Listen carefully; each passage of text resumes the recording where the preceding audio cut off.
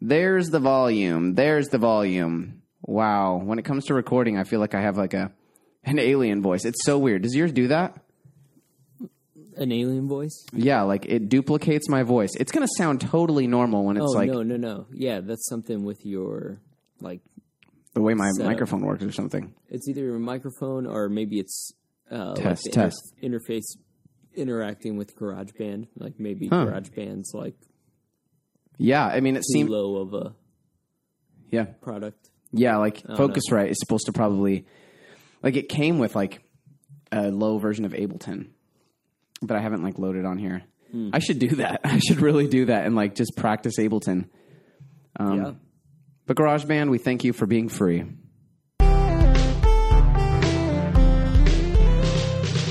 We are in the studio. It sounds so weird in my ears right now how it's recording.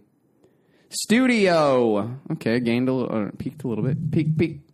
Studio. Oh my goodness. Yeah, that's the hot spot right there. I need a pop filter soon.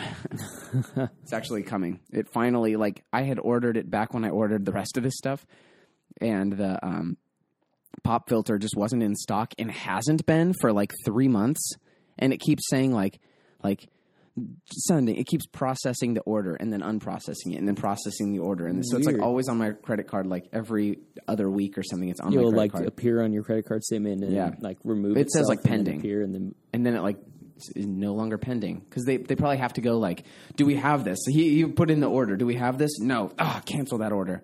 It's just like an annoyance for them probably. Where'd you order it from? GuitarCenter.com or Musician's Friend. I ordered stuff from both. From both, yeah. I think it's GuitarCenter.com. And I'm like, come on. I don't know. It's okay. Yeah. But when that comes in, you're not going to hear any of the gross... At least from you. Huh? At least we won't hear your, like, mouth sounds. Oh, yeah. You'll still hear my... You can hear that? That's so funny. Yeah, you couldn't hear me. I know. I just realized that you couldn't hear me doing that because we both have headphones on, and I can barely hear your normal speaking voice. Just kidding. I can hear you pretty fine. Do I speak quietly? No, I'm just saying with these things on, you know what I mean? Like they're like fully over the ear, deafening, it's noise canceling. Yeah, like the active noise canceling ones. We're trying to hear each other. Oh yeah, the active noise canceling. Oh, those are amazing. Those. Oh man, they make aren't those so amazing? Like there's the Sony ones that are always on display in like Best Buy and electronics. Yeah, you have to try them every time. You got to put it on every time, and every time it just like feel like you get disoriented. You're like, oh. Have you seen the like what is that called? What is that called? The tester center. There's a tester center, whatever, for like those headphones to like sample them out, and it like simulates airplane noise outside. Like people walking around Best Buy hear like a oh, you know what I mean? Because it's like, check this out, you know. So and like you go into like the little tester center and put on the headphones. You put on the noise, the active noise canceling ones, and like you turn them on, and you push the like start, and it's like, hello, welcome to Sony's noise canceling. This is an airplane, or like this is noise canceling off. The airplane sound is going, and you're like, okay, I can hear that with the music. And then it's like, and here's with the noise canceling on, and it's just like, wow, just music. I just hear pure music. That's so crazy. Airplanes are like a big time you would use those. Yeah, I think in my experience, like airplane noise is just kind of a white noise that. You get over like it. Lulls you to sleep in a lot of ways. Oh, but like, I think the tester center you should walk in and it's like, here's what it's like with it off, and it's like crying babies and dogs barking and guns firing, and then it has all of that in the background with the noise canceling on. Like that's a. Oh yeah, I see what you're saying. Like where would that happen though? In like a coffee shop. Yeah, or just like the big actual disturbances of noise, not just like the fan in the room, you know? Right. Well, I mean, like, honestly, that sounds like that can disrupt certain frequencies in the music that you're listening to. Like, if it's like if it's all dwelling in like this frequency, like that frequency is going to be muffled in the music somehow. You know what I mean? Yeah, but I think you get over it. You get accustomed to it. The market that they're mostly aiming at is like people traveling that don't want to be disturbed and want to like escape the. Yeah, it's not like a studio mixer. Some producer is sitting in a studio. Oh, right. Yeah, absolutely. Yeah, of course. And there also is like a really loud fan in the studio. Yeah, because it's like you got more problems than just your headphones, if that's right. the It's case. like, oh, you got a really crappy studio. Yeah. The AC just kicked on, so... Speaking of AC kicking on, that is the AC in the background here. Oh, I can barely hear it. I can hear it, but I'm directly underneath it. Yeah, so let's talk about our microphones real quick. Like, you've got your good microphone set up, and you started to talk about how, because this microphone that I'm using, the Yeti Blue, the first time we used it for anything, it worked phenomenally. And it's slowly become less and less phenomenal. Well, I don't even know about slowly. I feel like it worked like really overnight. well for the first you're right. 4 recordings. It, like overnight started have one major issue or multiple major issues. Explain how the microphone settings work and what exactly went wrong. Yeah, so it's got several different patterns. It's got like an omnidirectional pattern, a stereo pattern, an interview pattern, where it's like front and back of the microphone, and then it's also got a help me out. What's the term? Which? Oh, the cardioid. Cardioid, yeah. Pattern. Oh, yeah. Which is has the potential to be a ridiculously diverse microphone. Yeah, exactly. So perfect for so many different situations. But it basically is stuck in being a stereo microphone now. So it's like all the other patterns. Stereo. Wait, what is that one? Is that like interview style? No, that's like the side by side, like more left, more right, but not much in the center. Even though I'll probably have mine, when we actually edit this, more to one side anyway. More to one side anyway. Yeah. Where I prefer to be using the cardioid. Oh, right, exactly. I mean, a solo microphone user like cardioid. Yeah, obviously. definitely. Yeah. And so that's the one that's like heart shaped, kind of. Right, and so like not only is each of those patterns, except for the stereo one, not working, they're all like, I don't know, gained out. I don't even know how to describe it. They're kind of crackly, right? They're crackly. They here. Let me just switch to one of them. I just adjusted the gain. Okay, there it is. And it's kind of difficult to switch. Test 1 2. Which one is that? Yeah, you're gonna have to say it. This one is the omnidirectional. Okay, omnidirectional. Test 1 2. That one's cardioid, I think. And test. And then this is the interview style, which is okay still. One. This one's actually still working. Oh, but it now we have a whole bunch of room noise because this is in an interview setup. Right. So that was convenient when we were still both recording on that. Yeah, like even after the other ones went out. Check. Test 1 2. Okay, so now I'm back to the stereo setup. And you would think though that the figure 8 would utilize kind of a similar method to what stereo does, but stereo is more focused. I mean, not stereo. I mean, the interview one would use the interview and the stereo. You think would be similar? Is that what you're saying? Huh? You think interview and stereo would be similar? No, I think interview and cardioid would kind of be similar on each side. Well, and so stereo's going has 2 ears, right? One kind of going diagonal. Yeah, and both facing the front of the microphone. Right. And where so interview you is have like the those front and the side back angles of the microphone. And then you also have the front angle of the interview. Both of those work. So I'm wondering, cardioid would be just combining those. Yeah, but it's I think it kind of would be. Or something. I mean, there's probably way more to the anatomy of a microphone than I realize. So so there's that, and then there's the high level hum, which I've done an okay job of being able to kind of pull out. So a high level just electronic hum has also appeared, where it's just this constant noise of Oh yeah, kind of like a telegraph thing, or that little kind of but very very high pitch. Yeah, and so I'm able to EQ a lot of that noise out, But but basically, I've lost half of the functionality of this microphone. Yeah.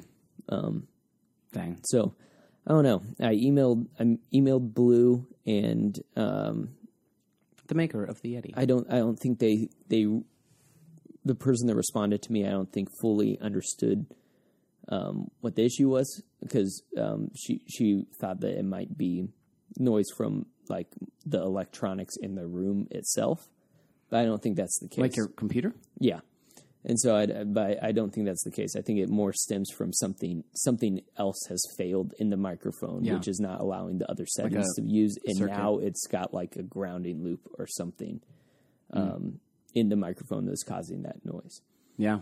So we bought this one at Best Buy. I think what I'm going to do is just try to return it and exchange it at Best Buy. For another Blue Yeti? For another Blue Yeti. One that's working, because we bought it less than 6 months ago. I know. I wonder if it's sad, but I wonder if there's a better microphone than a Blue Yeti that would just be like way more like, because now that we have two microphones, we don't need necessarily all the functionality of that Yeti. Functionalities, yeah. And like, surely for the same price, you'd get probably a better quality cardioid. You know what I mean? Sure. Yeah, like specifically cardioid. So hopefully before the next podcast, that's something that we can figure out and follow up on. Yeah, for real. Oh my goodness! Intro. We forgot to do that last episode, I think. What intro? Like introducing ourselves. Oh, I don't think we need to introduce ourselves every episode. I don't know. Do we? I don't know. Most of these style podcasts don't. You don't interview or introduce yourself every episode. Or even like say that we're a talking duo. No, I mean that's in the name of the podcast. I think if they're listening to it, that's a good point. Dang, yeah, you're right.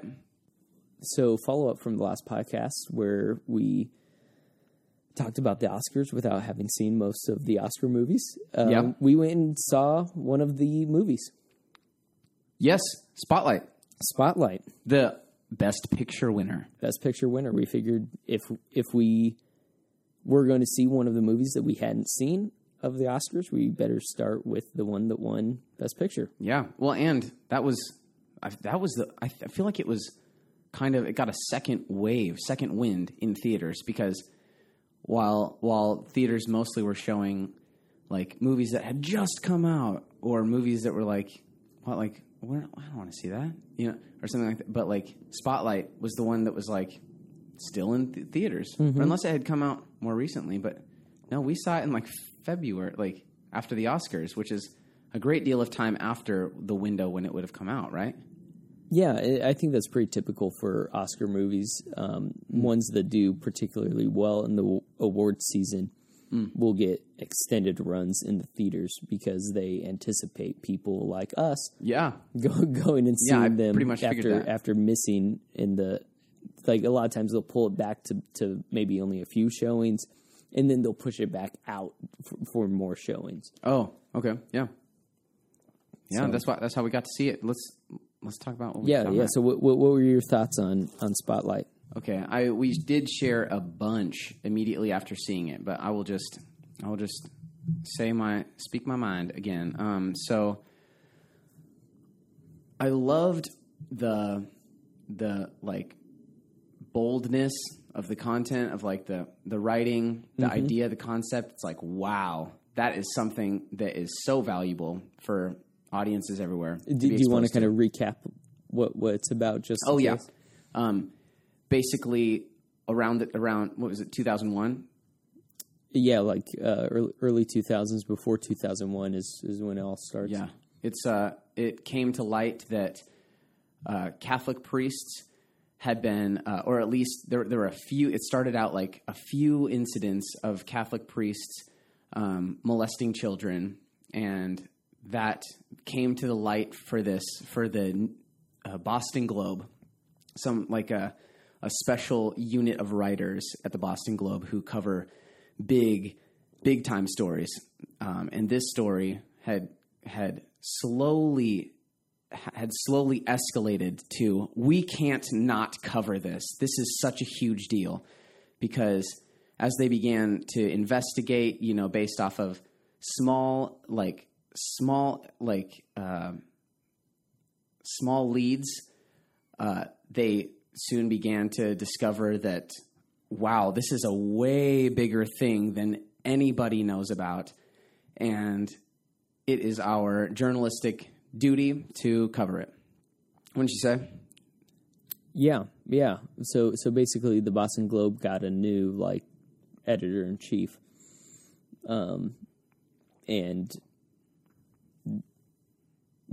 there was a story that was kind of in process about one priest in particular, and this outsider that was brought in as editor in chief was like, okay, so where are we at on this story? And everybody was like, well, what do you mean? There's that's it. That's the whole story.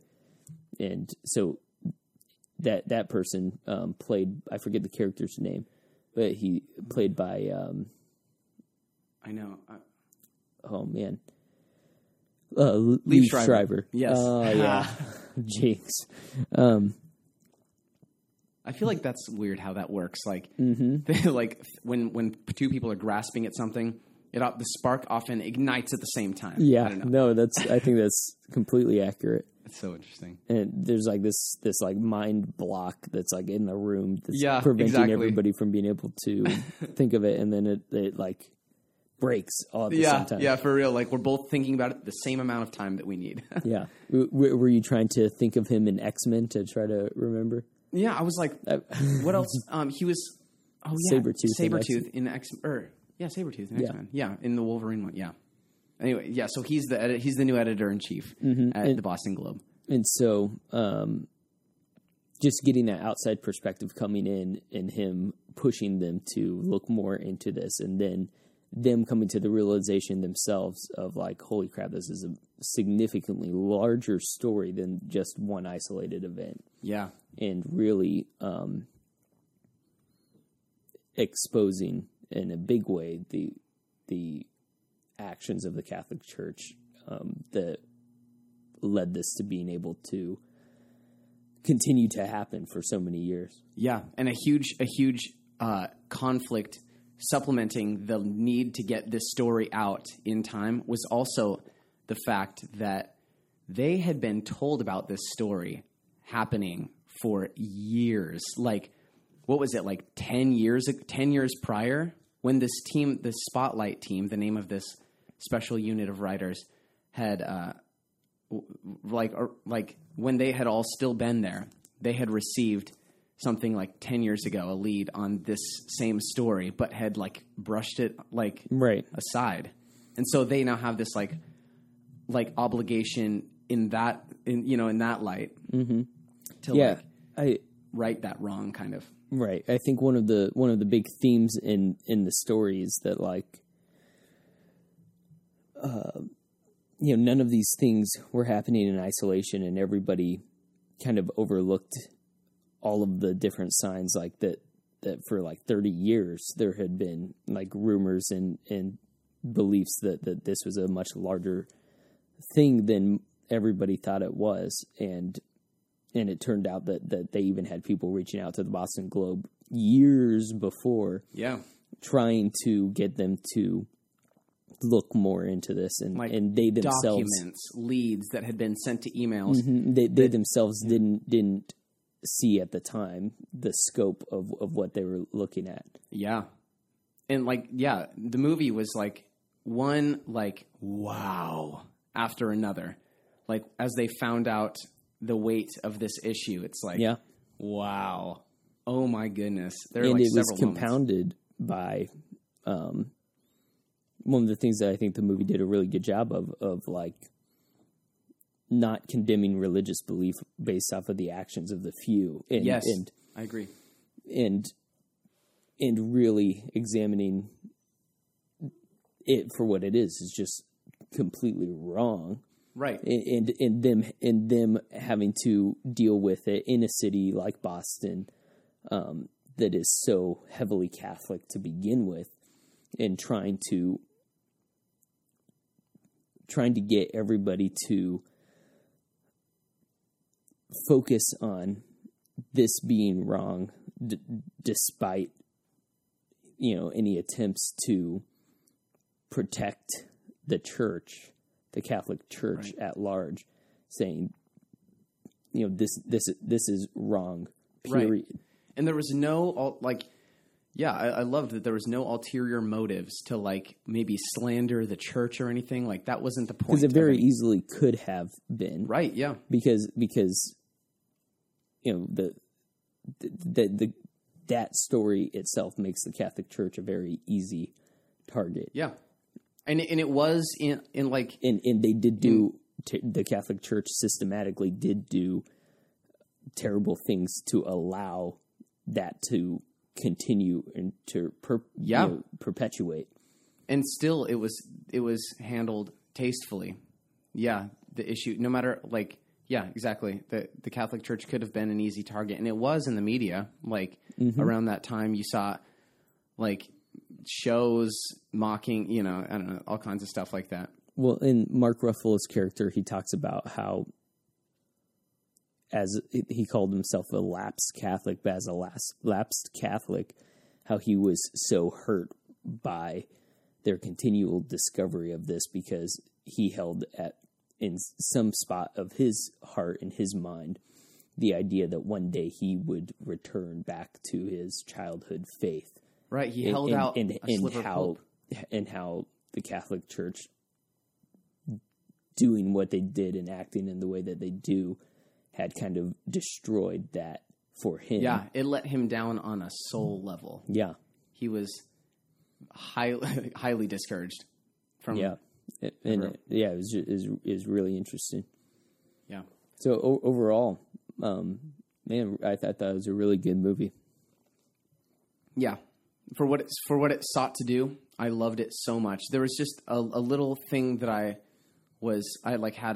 had a little groaning at the end of watching the movie, a little groaning for more.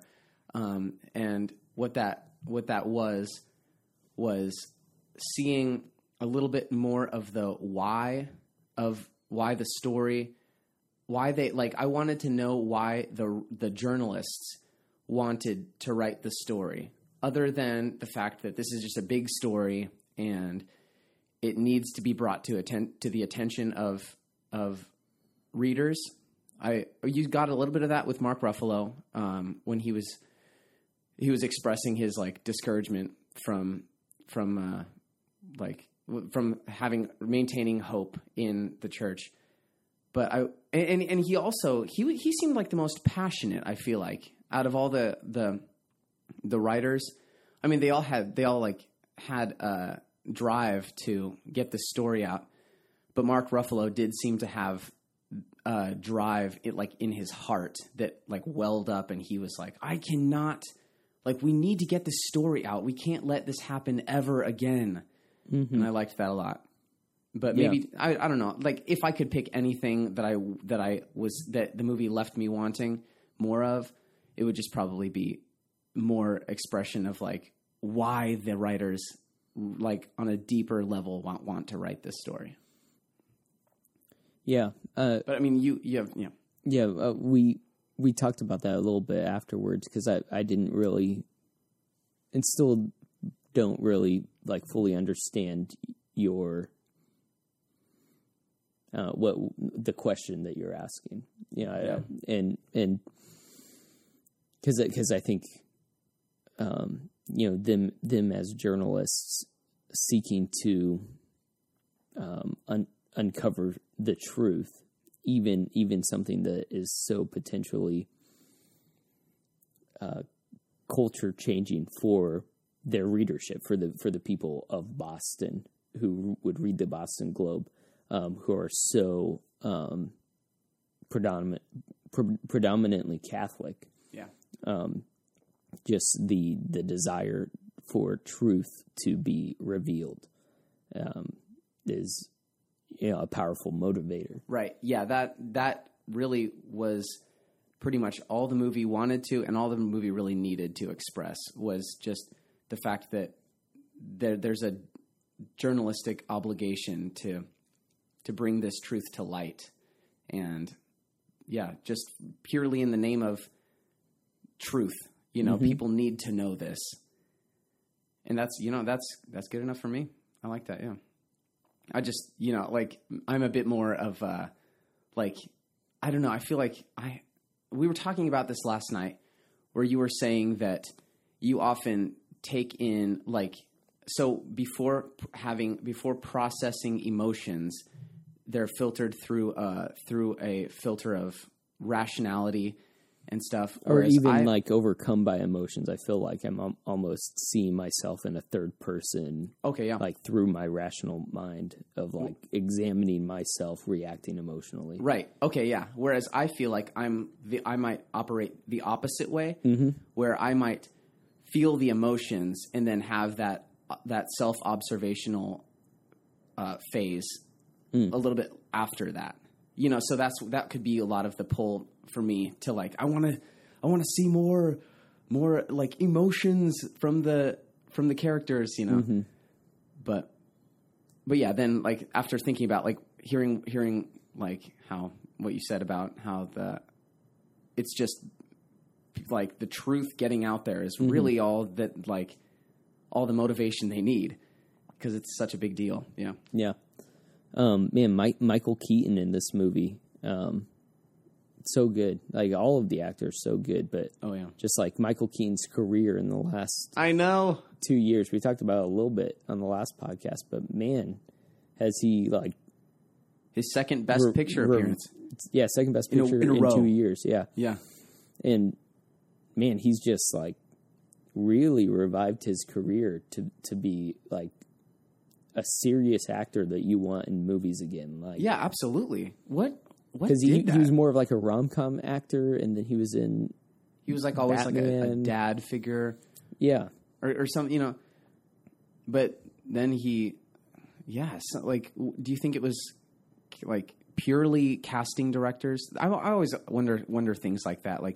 What led to this spike in his career? Yeah, I don't really know. Maybe just relationships with. I think he was one of the executive producers on Spotlight as well. So, but would he have gotten that if he wasn't also involved in Birdman last year, or was there one thing that happened before both of them that led to both of those opportunities? I don't really know. Yeah. I don't know what that looks like. He did so well. Yeah, I'm feeling that. Oh, you're not using your my coaster. Oh, yeah, we need to talk about those. Yeah. Okay, what's your coaster today? Okay. Well, my drink has been in a cup holder, but and it's empty now. I had a coaster all along that is a movie. They're both movies, and my coaster was the Hunger Games trilogy. Well, the actually, Blu-ray box minus set Mockingjay Part 2. Yeah, I still haven't seen Mockingjay Part 2. I don't think I have either. I've seen all of those three: Hunger Games, Catching Fire, Mockingjay Part 1. Yeah, I saw all of those as well. I read the first book and a little bit of the second one, and I think my interest was kind of followed that as I watched the movies. I was like, yes, into the first Hunger Games, and yes, pretty much into Catching Fire, and then Mockingjay Part 1. I was like, I don't know enough. I'm not invested enough. I don't know. Oh, yeah. Anyway. Just tear it off. Yeah. What's your coaster? My coaster is Captain America, the Winter Soldier. Nice. I haven't seen that also one. On Blu-ray. You haven't seen that one? No. That one is one of my favorite ones of all the Marvel movies? Marvel movies. Wow. Yeah. I know that they all are tied together, especially now with the Avengers 2 and... Yeah, no, I think this one was especially intense and gritty. There's something about Captain America that is extremely appealing to me beyond other superheroes. The origin of Captain America and, his superpower is almost more in his heart and who he is than his abilities, and his abilities were given to him because of his character. Yes. And there's something very appealing about that. Yeah, I feel like the character, the actor who portrayed the scientist in the first one, what is his name? He's so good. Like the little German guy? Yeah. It's also like the bad guy? No, it was the one who recognized his heart. He's in the Hunger Games and Stanley Tucci? Yeah, Stanley Tucci. Oh, I love Stanley Tucci. And I feel like he's always so good. Yeah, he's so good, and he always plays like, I mean, usually like I really love him when he's playing like noble characters, like with an eye for like a certain attention to detail, like in Captain America. Yeah, Stanley Tucci was in Spotlight. Yeah, yep. He was the lawyer, and he was so good in that role. Like he's very good at like paternal roles, like doing that paternal thing, like in The Devil Wears Prada. I'm also thinking he was. I haven't seen Devil Wears Prada. Oh, it's pretty good. It's good. I like it a lot. But yeah, he's like kind of the like, I don't know, but he has a kind of paternal role in that. Yeah. No, yeah, Stanley Tucci has been one of, like, I feel like him and Paul Giamatti are very similar actors in the way that they are just consistently phenomenal in their roles. I know. They take it so seriously. They almost never have, like, the leading role. But all of the roles that they do have, they blow out of the water. They do so well. I think he was in The Lovely Bones, Stanley Tucci. And he was in Julie and Julia. He was Julia Child's husband in Julie and Julia. Oh, wow. And I remember watching that and going, all three of these actors are just phenomenal in this movie. Yeah. I saw Julie and Julia in theaters. Oh, yeah. Dang. Okay, cool. So, what else you got? So we also saw another movie. After not seeing very many movies and not being able to discuss movies intelligently, we saw two movies in rapid succession. Yeah. So the other movie we saw was Deadpool. You actually saw it for the second time. Yeah. We saw it with our friend Nathan, who was also seeing it for the second time. And I saw it for the first time. And so before we talk about it, going into the movie, I'd heard so many people talk about just how over-the-top, gratuitous, raunchy, unbelievably filthy this movie was. Which was the point. And, well, but, like, I had heard that so much from so many different people that my expectations of it, and maybe my expectations of it were already that, because I've read Deadpool comics before. I read the comic series where he goes through famous literary works like Moby Dick and just kills everybody. That's so funny. In all of the famous literary works that they so go funny, into. Yes. Like, that's a whole series for him. He's just so meta. He just bounces around. Well, that's the whole point. He's like the voice of the writers, or like apart from the writers. He constantly is like killing the writing staff and comic books and stuff. Like, so my expectation was like, yeah, that's what Deadpool's going to be. And then when everybody was saying how just insanely over the top it was, my expectations for it, from like a amazingly inappropriate standpoint, were just like elevated. And so when I saw it, I was actually like, wow, that was a remarkably clean movie. Yeah. Like I expected way worse from what it was. It still was a Marvel movie, you know? Yeah. Still, at heart, it was like, I mean, yeah, there was some like kind of like pretty gruesome deaths, but I've seen worse. Yeah. Easily in movies. Yeah, and there was some raunchiness and some crude jokes, but that was, I mean, maybe we're just utterly desensitized. Yeah, maybe. But it's like the first, like when I snuck into Superbad when it came out in theaters, and I was like 16 and 9 months, like almost old enough to buy a ticket to see Superbad. And I was just like, I was blown away. I was like, oh my gosh, like they can say this stuff in movies. Like some big time filth that was so funny. That was like, I think that was the same year The Departed came out, and I snuck into The Departed too. Oh wow! And it was like those two movies that year. I was just like, oh my gosh! Like, one movie can say an amazing amount of F words in it, and then the other movie can just be like super raunchy. Yeah, and like and both of them good movies, like objectively good movies. Yep, good acting, good writing, clever. A lot of what made Superbad that like surprisingly raunchy or whatever was because it was from the point of view of children. Well, high schoolers, but it was like remarkably accurate to the conversations that you hear high schoolers having in high school. Yeah, for real.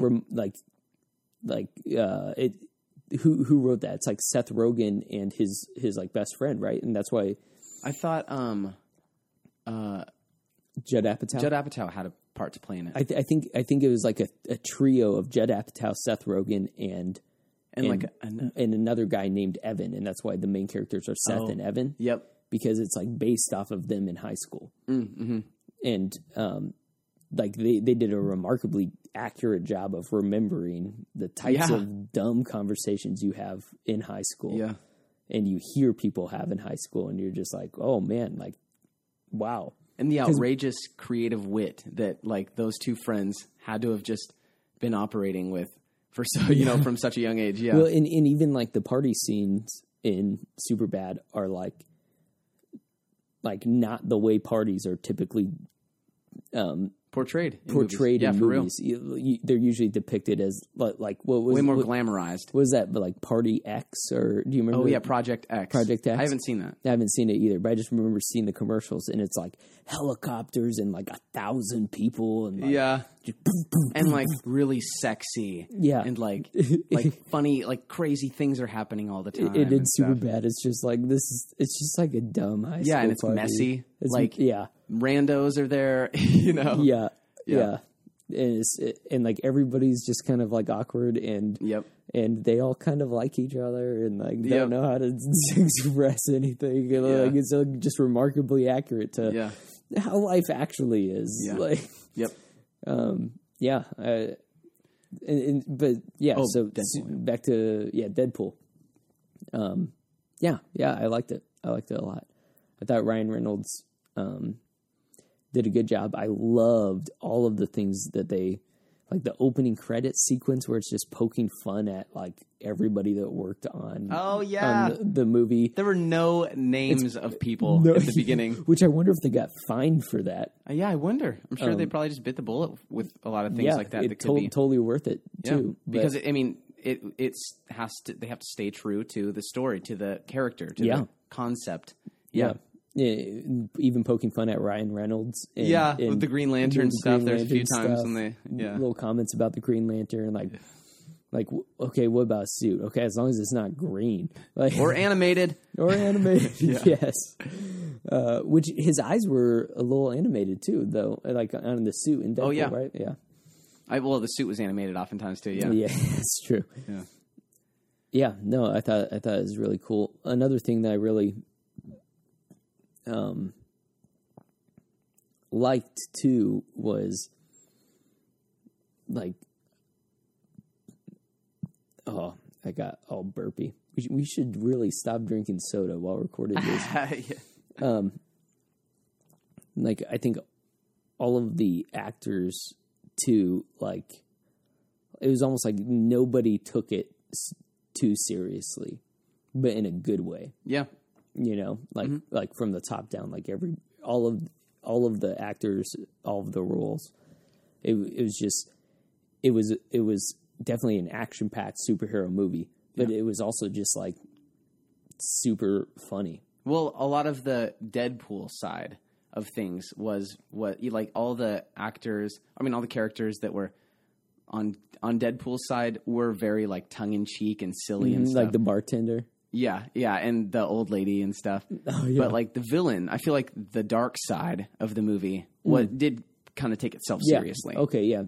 And maybe that's like the contrast that you want in that type of movie. Yeah, exactly. Because like you want people to think how funny it is, how seriously the bad guys take it. Well, and we're supposed to relate to the good side, and if the bad side is like equally relatable, I think that would just create a tension or something. Yeah, and sticking in theme with Deadpool, like not taking, like knowing that it is a movie allows you to poke fun at the bad guys for taking it so seriously.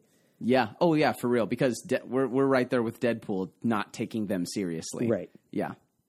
So, yeah. I don't know. You talk about kind of your thoughts from Deadpool.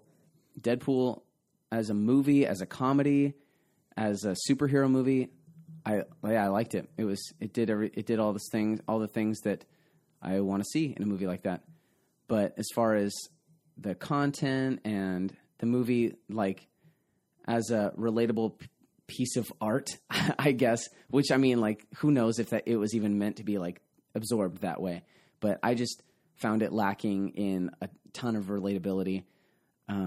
With like, I really couldn't get behind Deadpool's cause. I never could. Even at the end, when the good guy wins. Spoiler alert. Good guy in quotation marks. Yeah, of course. Yeah, the semi-good guy. What is good? I don't know. So basically it was a knight in shining armor rescuing the princess kind of situation.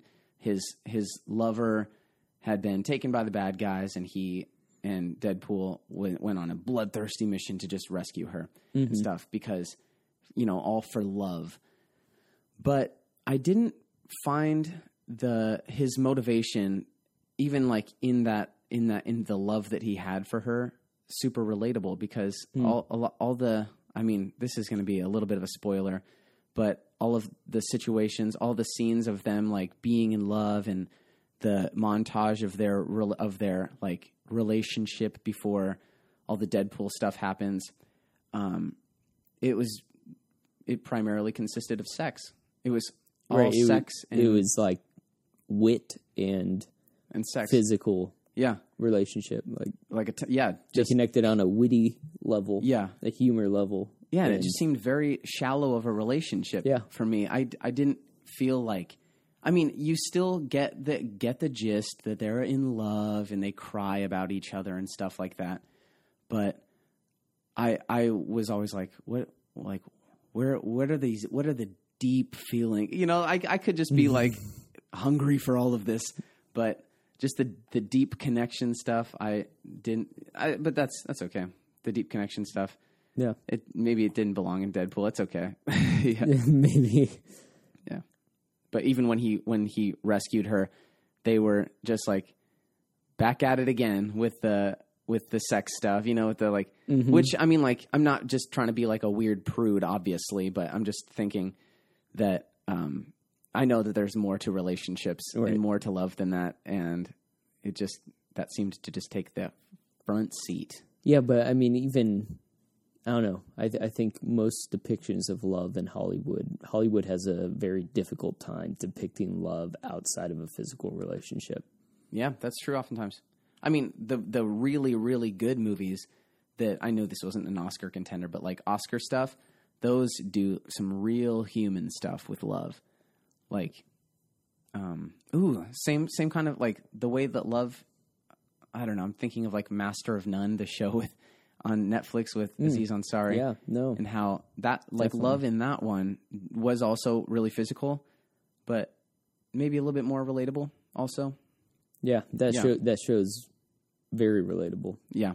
Man, I love that show. I don't know why I just went to that. I mean, it's a great show. Speaking of Netflix original series and Marvel movies, Daredevil Season 2 comes out this Friday. Oh, awesome. Yeah. I only saw, like, the first couple episodes of Daredevil. Yeah. I mean, it's good. It's really good. I've just never been a very good binge watcher. That's my life, man. Dang. Binge watching. Yeah. Yeah, we've started several TV shows together. That then I just get sick of waiting on you, and I just watch them myself. Yeah, but the ones that I do love, like, I love them. I love those. Like Last Man on Earth, we saw that last night. Yeah. Oh my gosh, that show is so good. It is. It is written unlike any other TV show that I can think of. Oh yeah. And it's hard to really put my finger on the choices that they make as a writing crew that shape it differently from other television shows. but there's just like a constant like knot in your stomach while watching it, where you're just like, oh, come on, like, a lot of cringe. And I think it's like all of the characters. Okay, we've discussed this before, but I think this is a good topic on the podcast. Last Man on Earth. It starts out physically, like as a description of the title Last Man on Earth, of the title of the TV show, is like a physical description. One guy of Phil Miller. Literally, he's like alone and believes he's the last man on Earth. Then through the rest of season 1,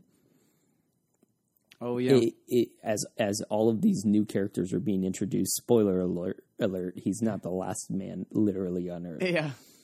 But as all these people enter his life and he finds himself living in community with these people, all of his continued actions through season 1 are continually isolating him from the pack, from the pack, effectively making him the last man on Earth, or like making him at least the loneliest man on Earth. Yeah, he's like hated by them because he's just an idiot. Yeah, and so it like shifts into him self-isolating himself, and then first season ends.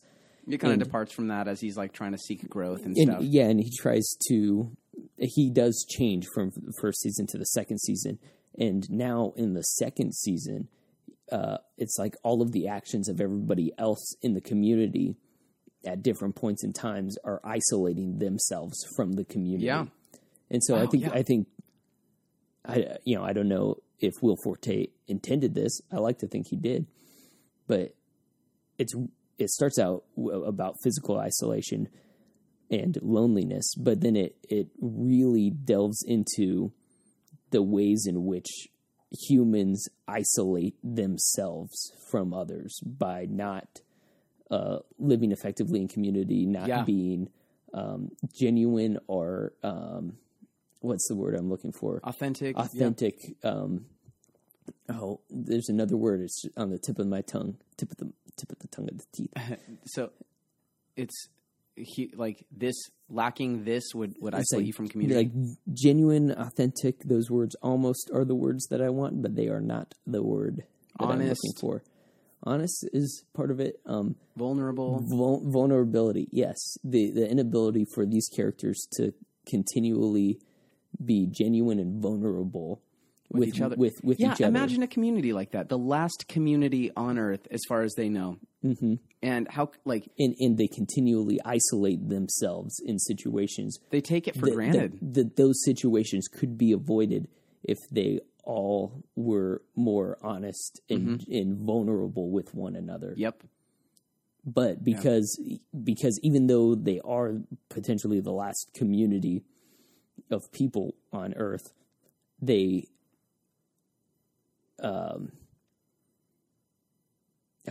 it just fell out of my mind. Even though they're potentially the last community on Earth, them as people are still the same as people when there was a bunch of people on Earth. Yeah. They've maintained their personhood. Individuality. Yeah, their personhood hasn't changed, and like a lot of times in post-apocalyptic television shows and movies. Yep. Like everybody changes overnight and is functioning under this new reality and filling their new roles. But the reality is like the world may have basically ended and almost nobody is left, but they're still very much like humans, like normal humans. Like the way that they interact with one another hasn't changed much. Like their desires and insecurities hasn't changed much. Their inability to interact well with people and conflict resolution hasn't changed much. And I think that's what is really a shining torch for this show. Yeah. Is almost examining how even in the most drastic of circumstances, humans don't change a whole lot from how humans are wired. Right. Well, and it also highlights the need for change. How necessary it is for us to constantly be changing and growing and adapting. Yeah. And you're seeing a lack of that happening a lot of times, and that's where the conflicts arise. Yeah. In Last Man on Earth, when they're just trying to cling to their former self, and they're just like resisting change and growth. But then, you do cheer for them when they go through moments of catharsis. Or Yeah, definitely. Oh, Last Man on Earth, it's so good. What else? What else you got? Man, I don't know. What else? I want to start a like a video duo or talking duo subreddit on Reddit, and Yeah, I'll go ahead and just assume that r/a talking duo is available, and jump on that. So I'll post a link to the show on that subreddit, and hopefully if feedback. anybody is listening, like we can discuss the things that we talked about on the show there. Like that's even a meta level of like, are we doing this well? Give us feedback. Yeah, for real. Yeah. I mean, I'm sure the feedback will come solicited or not. Right. Yeah, but just it's welcomed. Yeah, definitely. But even more so, like these are things that we obviously like talking about. Yes. So if anybody wants to talk about these further, we would love to continue. Or more talking things about like them. this. Yeah. Yeah. So yeah, r/a talking duo, Reddit /r/a talking duo. Yeah. And the link will be in the show description. And that's where we will post all of these on Reddit, because Reddit obviously has like the best things to say. forum-based discussion of like any website.